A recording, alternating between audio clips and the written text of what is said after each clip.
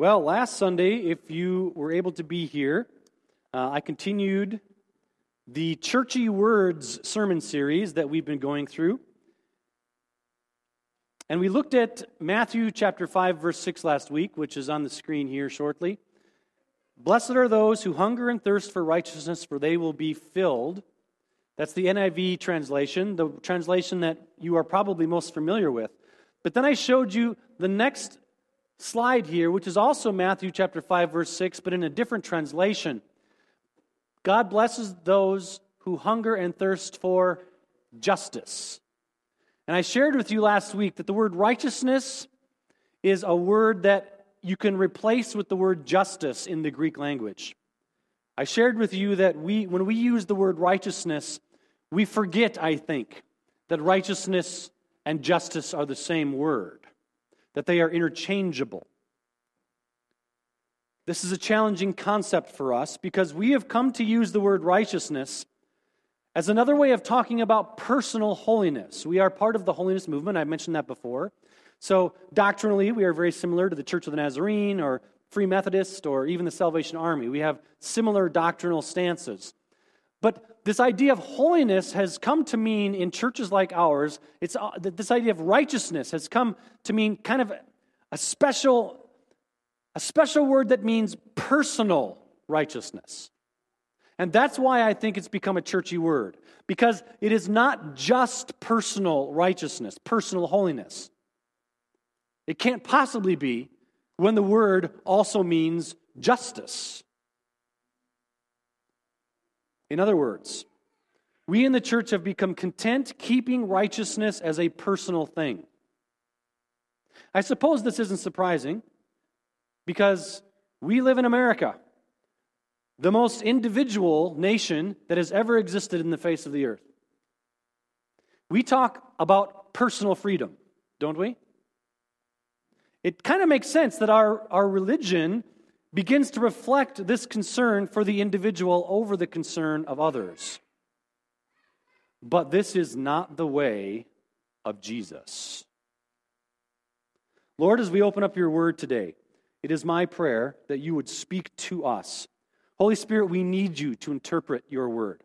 You gave us your word, and you are the interpreter of your word. We desire, Lord, to hear from you. We want to read out of Scripture, not to read into it. God, speak to us. We are ready to listen. Amen.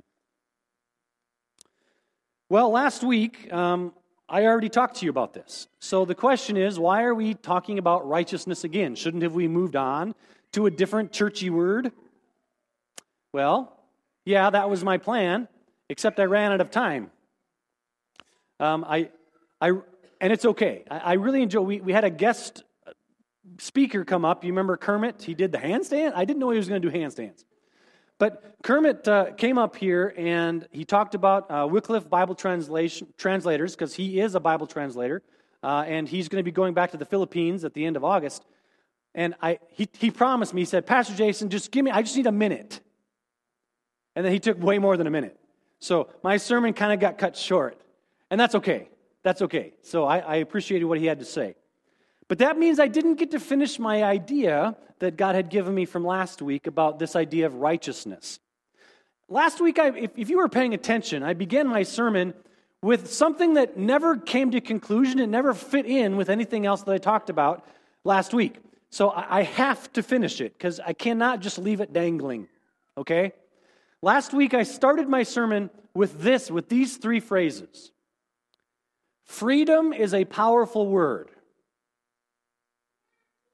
But then I asked you, what is the opposite of freedom?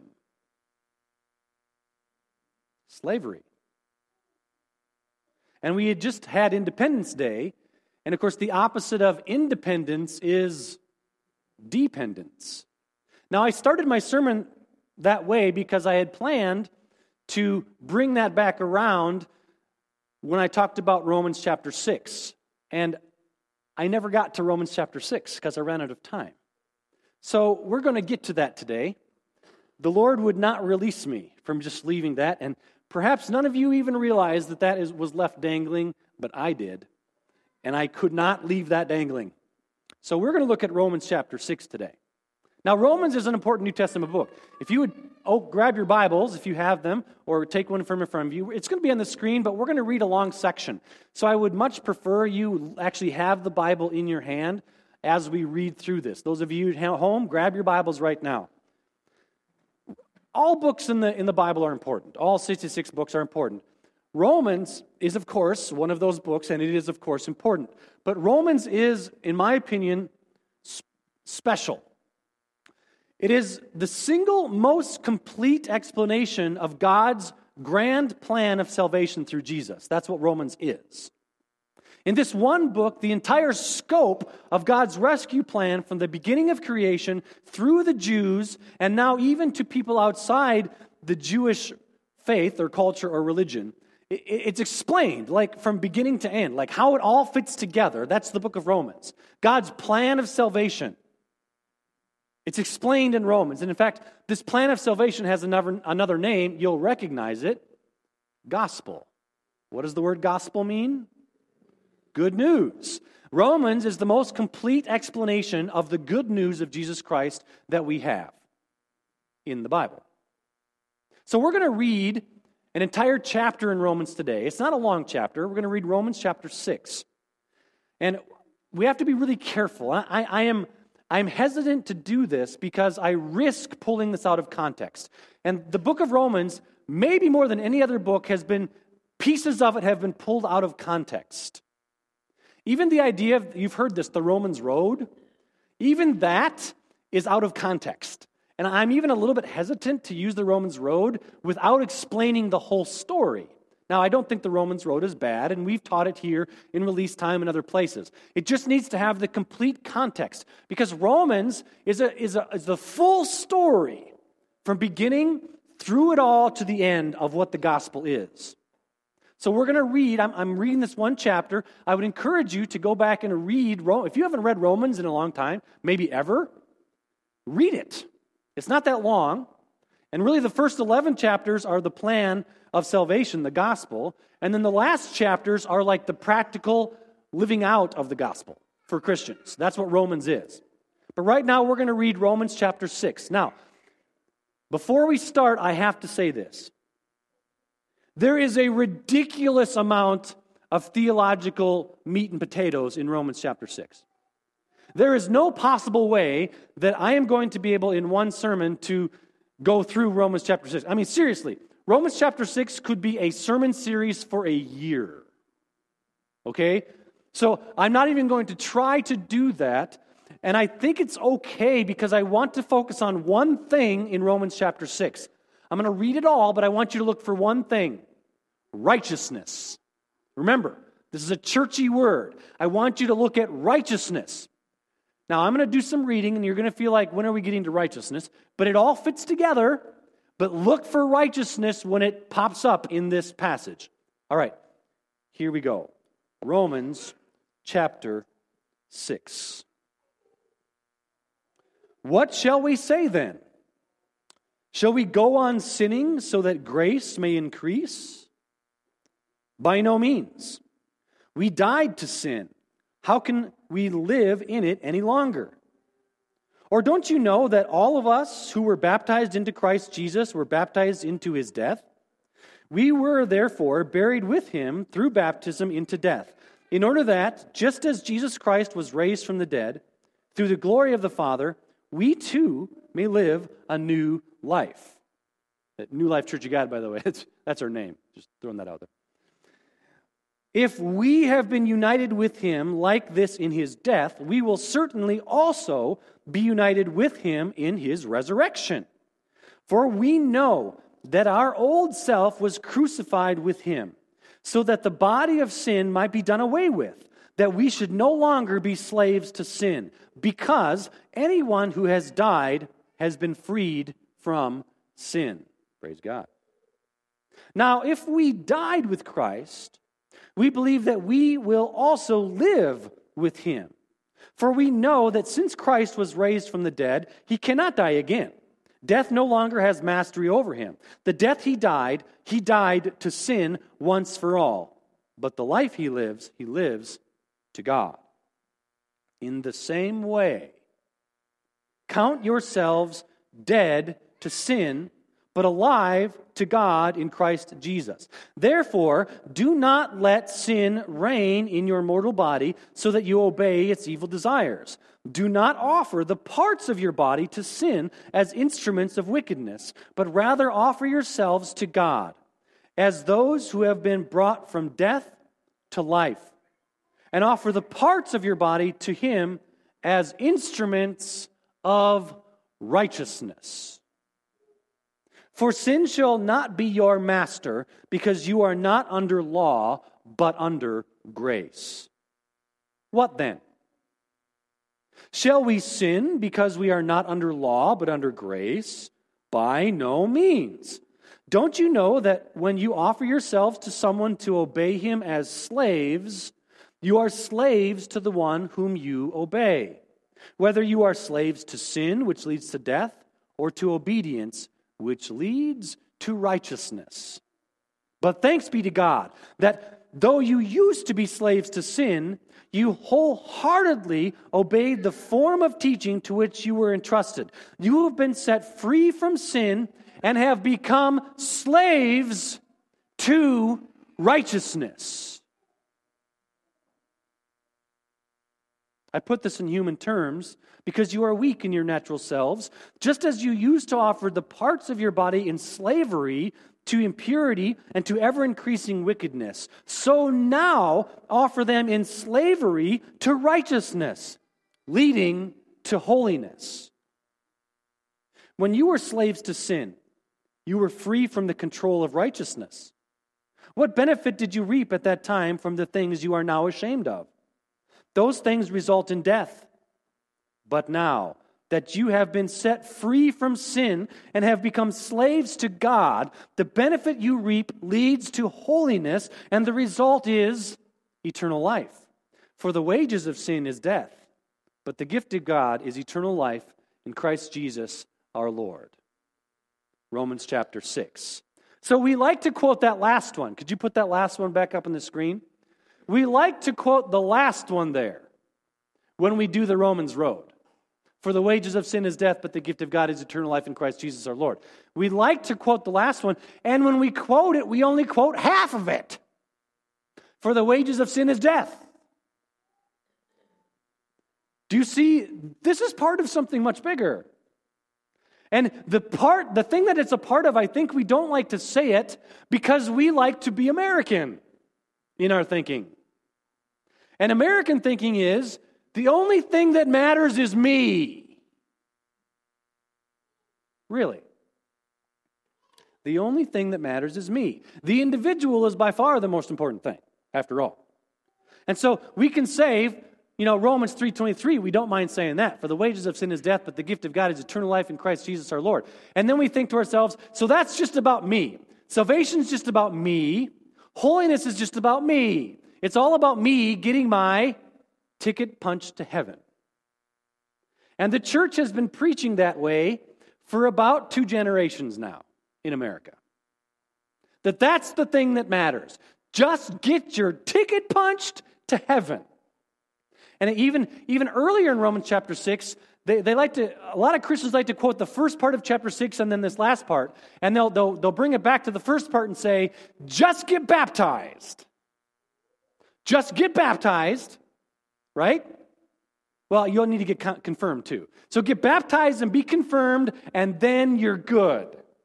Got your ticket punched, because it's all about your personal salvation. It's all about, just personal holiness, and this is where our church kind of lands, our bigger church. Just make sure you're living the right way, following all the rules the right way. It's all about you see. It's all about the individual, and everything's good. Except the word righteousness means justice. And righteousness is the heart of Romans chapter 6.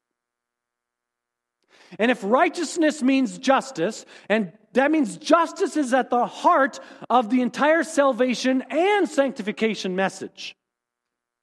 Do you understand the ramifications of this?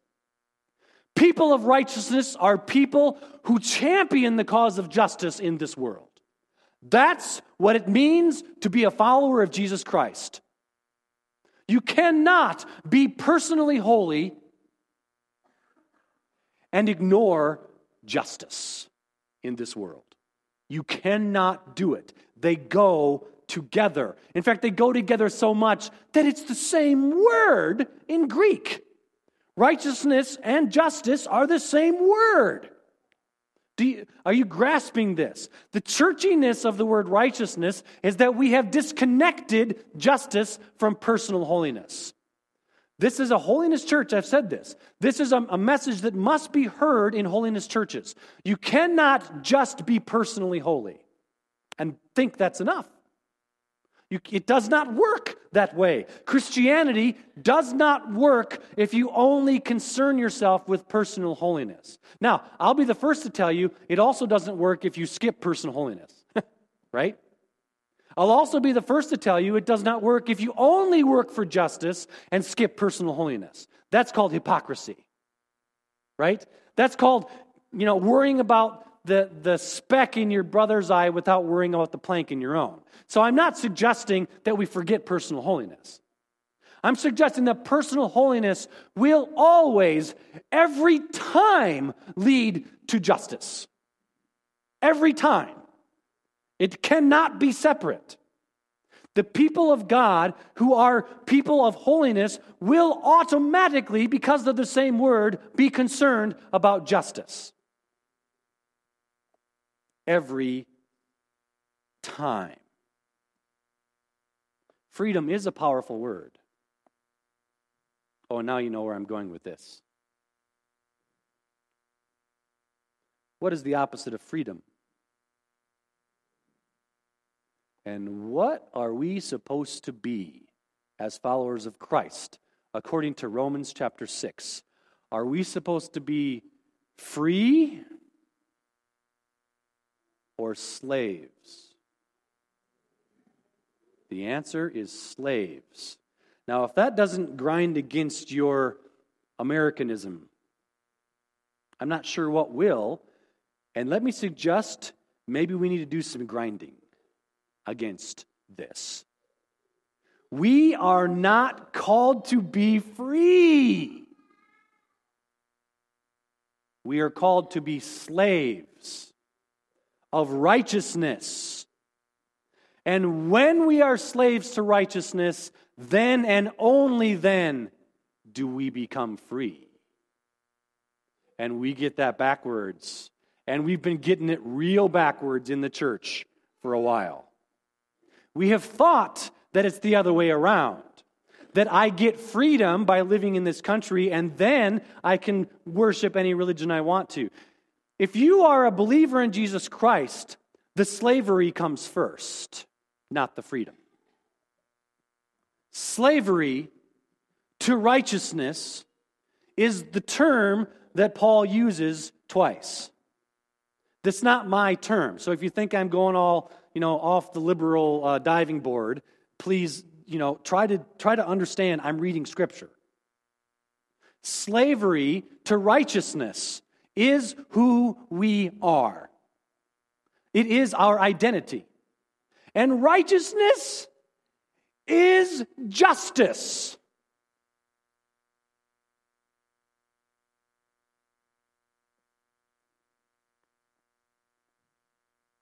Righteousness is justice.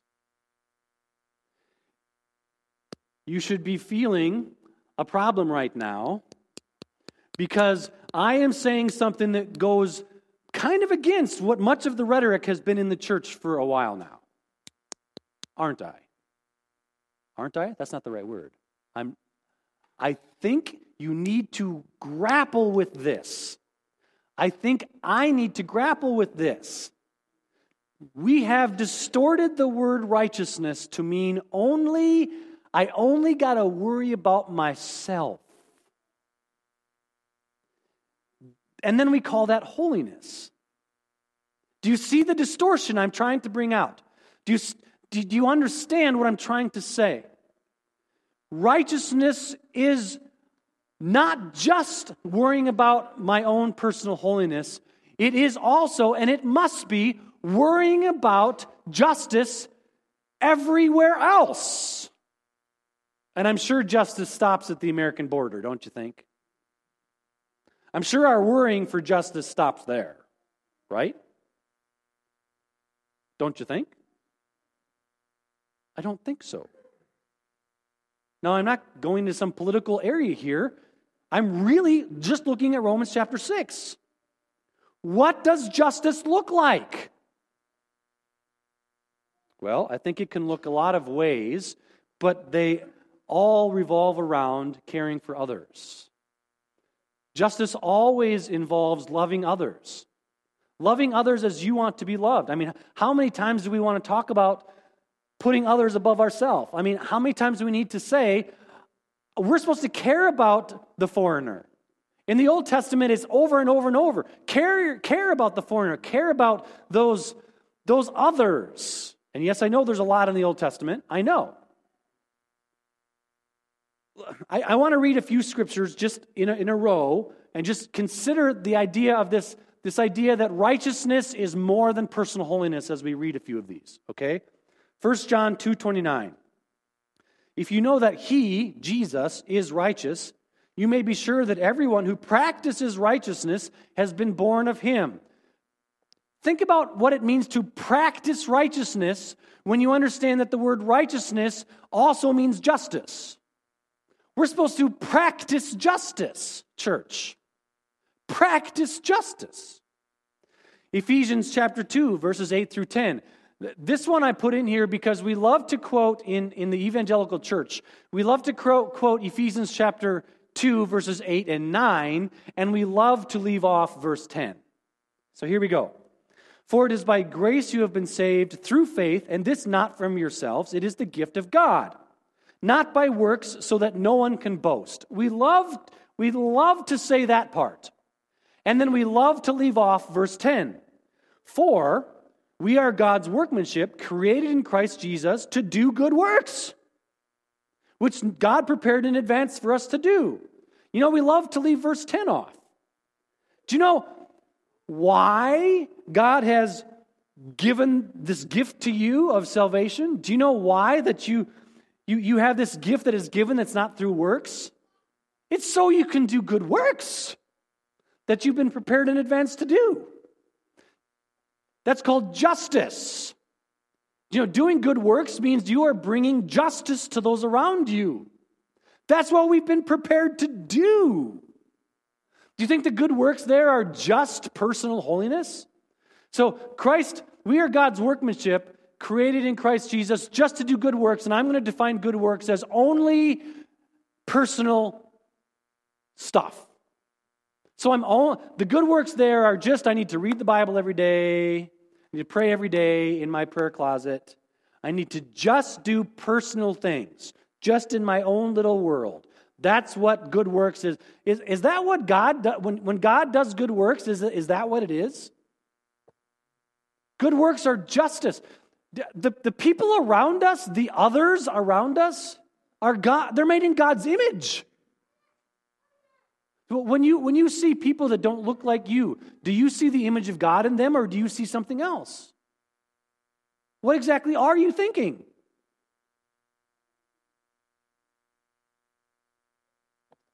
We got some work to do in the church, in this country, about what it means to be people of justice, what it means to be involved in our community. Righteousness is personal and it's social. It's both. You cannot distinguish the two. You cannot be somehow personally righteous and then don't give a care about anything of anybody else around you. You cannot do that. It is not, and I don't say you cannot because you should not. I'm not saying you should not. I'm saying you cannot because the word's the same. It's the same word. Righteousness is justice. Personal holiness is justice to those around you. It is. The church today in America, it seems like we either focus completely on personal righteousness or we completely focus on social justice. Oh, there I said it. There's the buzzword. Social justice. There's the buzzword, right? We got churches in this country who only focus on social justice, right? And we over here say, you guys shouldn't do that. You're being all hypocrites. You're not worrying about Jesus and living a holy life. You're just worrying about social justice. And we think we're on our little pedestal when we say things like that. No! Do you know what the right answer is? You got to do both. Because this side over here is going, well, it's pretty obvious you don't care about anybody else except yourselves. Neither extreme is correct. Because it's the same word. It's the same word. Micah 6:8, an Old Testament passage you will recognize. He has showed you, O man, what is good, and what does the Lord require of you? To act justly, to love mercy, and to walk humbly with your God. Justice is a part of God's will for you. Did everybody hear that? Justice is a part of God's will for you. Acting justly, caring about others, even others that aren't like you, is a part of God's will for you. I hate to say it. You got to love the Democrats around you. I hate to say it. You got to love the Republicans around you. Notice how I did that the same. I hate to say it. You got to love people that don't look like you. Actually, I don't hate to say that. I mean to say that. We have got to change our thinking as people of God. Remember? God, American. Remember that? God, Republican. God, Democrat. And God is concerned about justice. Proverbs 21:3. To do what is right and just is more acceptable to the Lord than sacrifice. Did you catch that? The word right and just are there together. I wonder why that is. I wonder why doing right and doing justice are in the same proverb right there. It's almost like they're connected in a way that cannot be disconnected. James 1:27. Religion that God our Father accepts as pure and faultless is this: to look after orphans and widows in their distress and to keep oneself from being polluted by the world. Did you catch that? This is James now. This is New Testament. Religion that God our Father accepts as pure and faultless is this: to look after orphans and widows. Can you look after orphans and widows if you only are concerned with your personal holiness? It seems like that might be an action that affects other people. And keep oneself from being polluted by the world. Did you catch that? Righteousness is both. It's personal holiness and the justice in society. They are the same thing. And of course, James, not very long after, has this very famous passage, doesn't he? As the body without the spirit is dead, so faith is dead. So faith without deeds is dead. Right? If your faith only leads you to personal holiness and doesn't lead you to those works of good that was talked about in Ephesians, it doesn't lead to actually doing something to help other people and to bring justice to this world, your faith is dead. Personal holiness is not enough. Now, of course, we have to not just accept sin. That's not what I'm saying. Not even a little bit. But somehow we have to love people and then bring truth. There has to be both. Our personal holiness will lead us to love as Christ loves. And when we do that, we will seek justice for those around us. Even when we disagree with them. Even when we disagree wholeheartedly with them. Even when we think they're totally off base. Love must guide the way toward justice. There are so many ways that we can make this idea practical. In fact, it's almost infinite how we can make this idea practical. I shared a couple of those ideas with you last week. Let me give you just two today. The first one should be, I think, and will be very near and dear to all of us.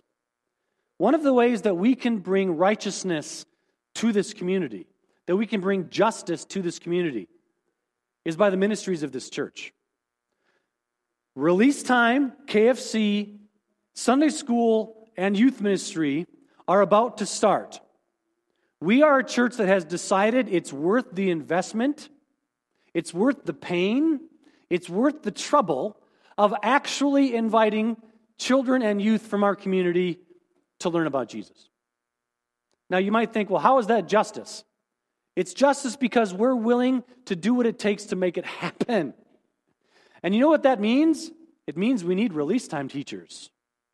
It means we need people that are willing to give up a Wednesday afternoon and come and be with a group of fourth grade boys who are going to make you lose your hair.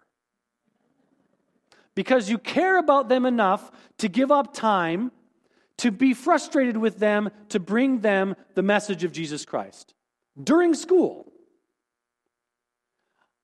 It means that on Wednesday night, we are going to make a way for our facility to be invaded by a bunch of unruly kids and youth. It means that we are actually going to do more than sit at home when that happens. Because I got something, you guys. I do not know if we are going to have enough people to come and make these ministries happen. Our church is different than it was before COVID. Do you remember what life was like before COVID at Wednesdays at our church? I counted up, and Sarah can help me, but if you add all of the people that help with Release Time, all of the people that help with KFC, all of the people that help with youth ministry, plus the kitchen workers that make it all happen, plus the people that drive the bus to make it happen, all of those people together, it's over 50 adults.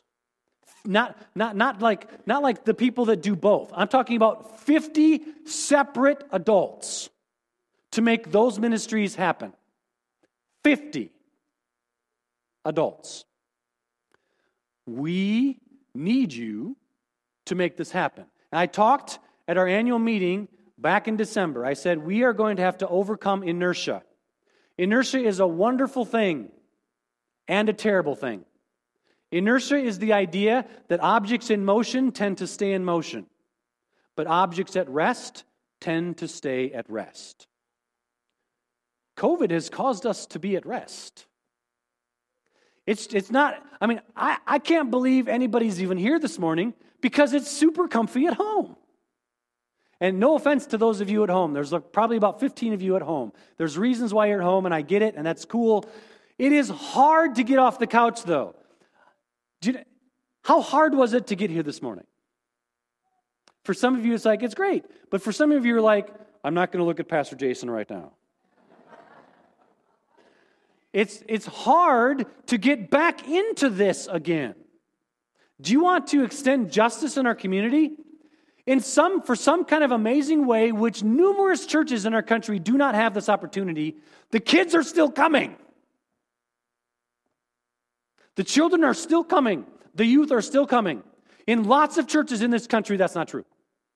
In lots of churches. In fact, even I had lunch with Kermit. I had lunch with Kermit this week. And he said when he is home for his time away from the Philippines, when he's home, what Kermit likes to do is he visits other churches. He just likes to see what's happening in all the churches around us. Do you know what he said? You're one of the only churches where there's still people that have hair.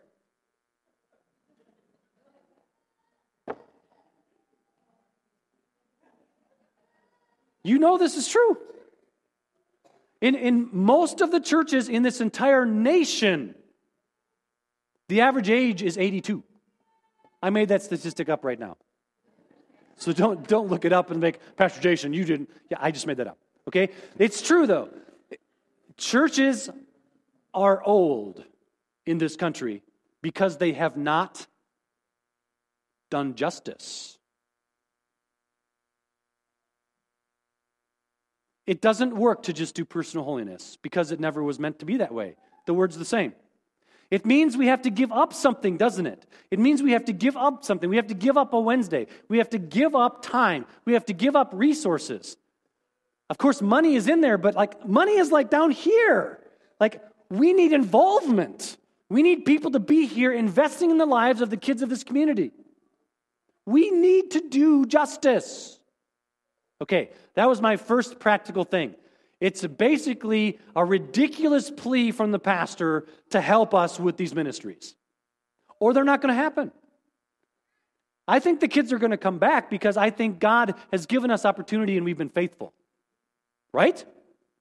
But I think there's a significant bad opportunity for us to sit on the sidelines when this starts again. Because we're used to it. It's inertia. We've got to act. We've got to move forward.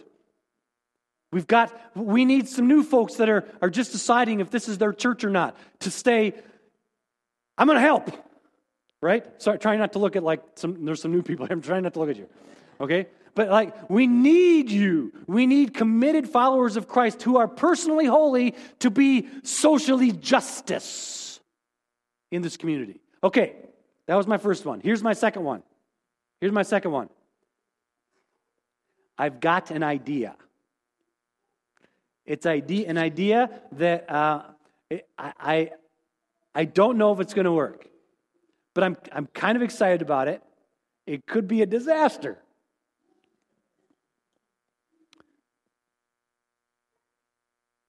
It is no secret that in this town, we have a school system that is living and growing. By the way, the projections are, and by projections I mean you just look at the number of kids, like in the kindergarten class, they're bigger than they were. So last year we had, 39 seniors graduated, I believe, 39. The kindergarten class this year is, I think, Lynn, help me out, more than 50? It's more than 50. So, in other words, what I'm saying is the school system is getting more children, not less. Does anybody sense an opportunity from the Lord? Now, how do we do this? I want to share with you something I mentioned last week, but just this verse, Matthew 5:13. Again, it's very close to the verse we read, but this is another from Sermon on the Mount from Jesus. You are the salt of the earth, but if the salt loses its saltiness, how can it be made salty again? That's a plea to personal holiness. Did you see that? Personal holiness. We got to be salty. We got to be in the Word. We got to be connected to Jesus. We got to be praying. We got to be journaling. We got to be a follower of Christ in a personal way. But look at the second part of this. It is no longer good for anything except be thrown out and trampled by men. Okay? So bad salt that's not personally, people that aren't followers of Jesus are bad salt. But here's the other part of this. You ready for this? How much good does salt do if it stays in the salt shaker?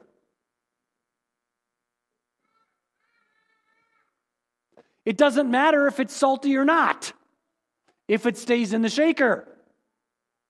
Do you know when salt actually matters? When it's in the food. That's when salt seasons something. Did you catch that? I think holiness churches especially have thought it was really okay to stay in the shaker. As long as you're super, super, super, super, super salty in the shaker, you're good. False! Salt only matters when it's in the food. We got to get involved. We got to be a force for God in our community. That means we got to be in it. That means we got to be supporting it. So here's the deal. Do you want to know, you already know, in this community, the school is incredibly important. Schools are always important. But think about in our community. The school is like the central hub of our community. We got people bringing their kids in from all over, and these kids come here for release time. 2/3 of the elementary school comes to our church for release time. Okay? 2/3. We had 80-something kids last time we did release time, which was before COVID. Here's my crazy idea. I would like to think that maybe the teachers and staff of our school are important and need to be supported. and need to be loved and need to be prayed over. They need to know that we, the church, care about them and about what they're doing. Here's my idea. You ready for this? We know how to, somewhere in the deep, dark records of my office are records of how to do Valentine's banquets.